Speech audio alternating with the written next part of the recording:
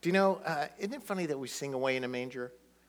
In the sense of, outside of the fact that little Lord Jesus is mentioned, there's nothing really of any theological significance in that song. I mean, it's pretty, we like it, we sing it, and Jesus is mentioned, but when you think about it, there's really not a lot else other than the fact that his name is mentioned. But the manger has become such a symbol of Christmas. The fact that God would leave heaven and not just become a man, but would humble himself to the point that he would be allowed to be laid in a manger, a helpless infant baby. John says in John 1:14 that the announcements are coming up. See if we can do this, Mary Jo. I'll refresh. Talk amongst yourselves.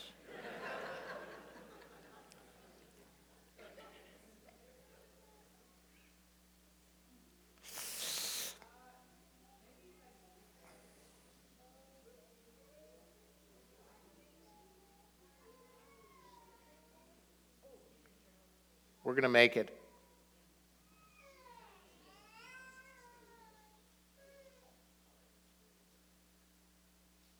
That the Word became, thank you. I actually think Mary Jo, I didn't really do anything. And John, it's Christmas, it's casual, and I'm still a little delirious from travel, so just hang with me for a second. The Word became flesh and made his dwelling among us. The fact that God became a man. You know, people, Newsweek did a study recently, and people said that if Jesus had not been born, people believe that there would be 63% less charity on the earth, 61% less kindness, 59% less personal happiness, 58% less tolerance, and 40% thought there would be more war if Jesus had not been born. And as important as all these implications are, they're not really close to the real importance of this day. I mean, those are all just side benefits of this day. But let's look at a couple of things from John's claim about Jesus. This astonishing claim that God became a man. Maybe we've been in church too long to really think about it in the sense of how did God become a man? Not only that he did, but that he claimed to. As John says, in the beginning was the Word, and the Word was with God, and the Word was God. He was with God in the beginning. This is an unbelievable claim that the Word, who was with God, was God in the beginning, became a man. It's so unbelievable that there are certain sects of what would be considered outside of Christianity that just can't hang on to it. Like, for instance, a Jehovah's Witness. They would say, in the beginning was the Word, and the Word was with God, and the Word was a God. Not God, but a God. And so they would hold to this, it couldn't be. This is just too much, that God could become a man. It's an astonishing claim. And if you look throughout history, the people who have generally claimed to be God, things have not gone well for them. In the sense of they're crazy. I mean, they end up not helping people, but hurting people. As a matter of fact, more people claim to be Jesus than over time than actually claim to be God. Jesus is becoming so important, people go around saying, I'm Jesus again. I'm Jesus again. But those who have claimed to be God usually end up in some ditch somewhere that's just horrible. But Jesus, his claim to God inspired mankind. It changed the whole course of history. John goes on in verse 18 and says, no one has ever seen God, but God, the one and only, who is at the Father's side, has made him known. It's a further claim of John, who's writing probably 50 years later, maybe more, that God became a man. What does this mean for us, that God became a man? And I think this is so incredibly important. This implication, not only is it an incredible claim, but the implication of if this is true is this: the Word brings us into family. I don't know what you think of the day.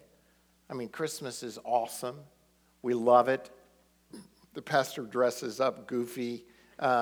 Things happen. But the fact that God became a man doesn't just mean there's less violence and less war and more kindness and more hospitals and better schools.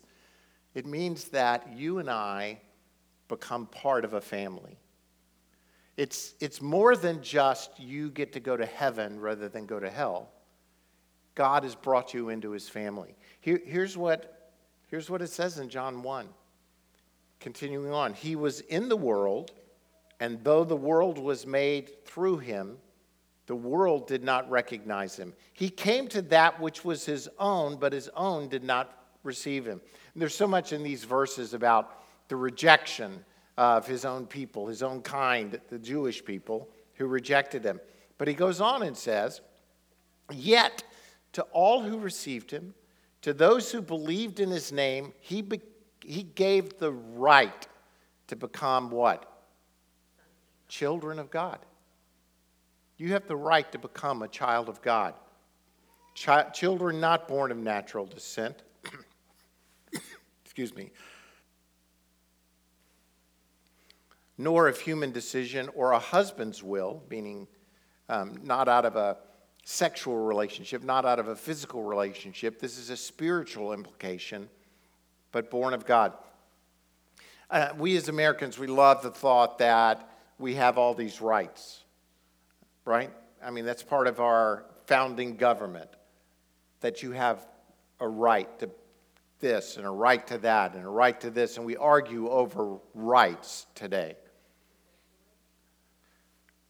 But in the Bible, you don't get, if you think about it, the Bible doesn't explicitly give you almost any rights.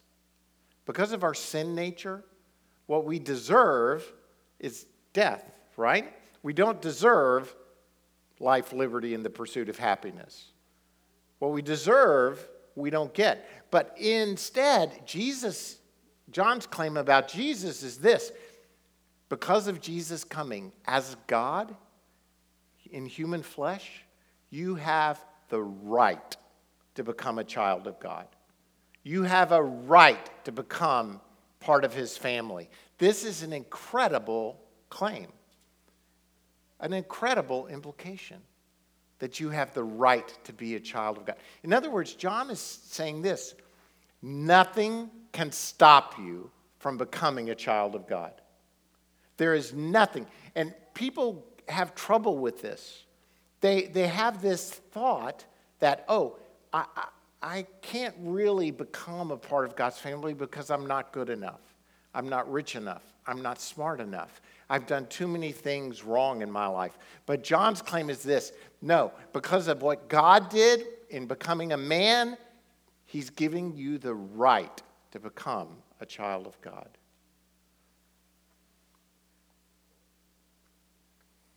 The Word became flesh, he goes on and says, and made his dwelling, his tabernacle among us. Think about it again.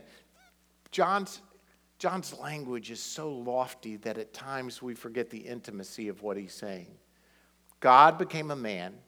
You have the right to become a child of the Father.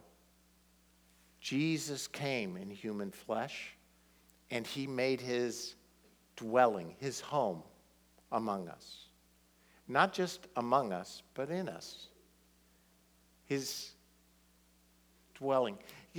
I've got my whole family here, and we just got back from a time together, and there were 8 of us in a 3-bedroom condo with 2 bathrooms, and it was very intimate. Fortunately, I wondered if we were going to make it for 8 days in this small area, confined. I mean, there's not really a lot that's hidden, Timbers, everything is right there for the family. That's the idea of Jesus coming to you. He's made his dwelling. You see, we don't serve a God who is out there at arm's length. We serve a God who is in here and intimately engaged in all of our lives. We serve a God who says, come into my family. Become a part of the family of faith. The Spirit himself testifies with our spirit that we are what? We're God's children. We're God's children. Now, if we are children, then we are heirs, heirs of God, and co-heirs with Christ. See, here's my hope for this Christmas morning, and this is the miracle of the manger to me, is that when God left heaven and came to this earth and became a man and became a baby, he was placed in this insignificant feeding trough for animals in order that we, 2,000 years later, could become part of God's family, that we could be heirs and co-heirs with God, that he could make his home not in a manger but in our hearts. So today, as you celebrate Christmas with your family, think not just about the peripheral things that come because Jesus came, but think about the truth that you're a part of his family and he is intimately engaged with you. Pray with me. Lord, we thank you for this day. This is Christmas. This is the day we celebrate the birth of our Lord. The truth that the Word became flesh and made his dwelling among us. The truth that the Word was in the beginning. That you were God. That you are God. That you came, you lived, you died for us. And that the resurrection proves that you are who you say you are. Lord, we celebrate today.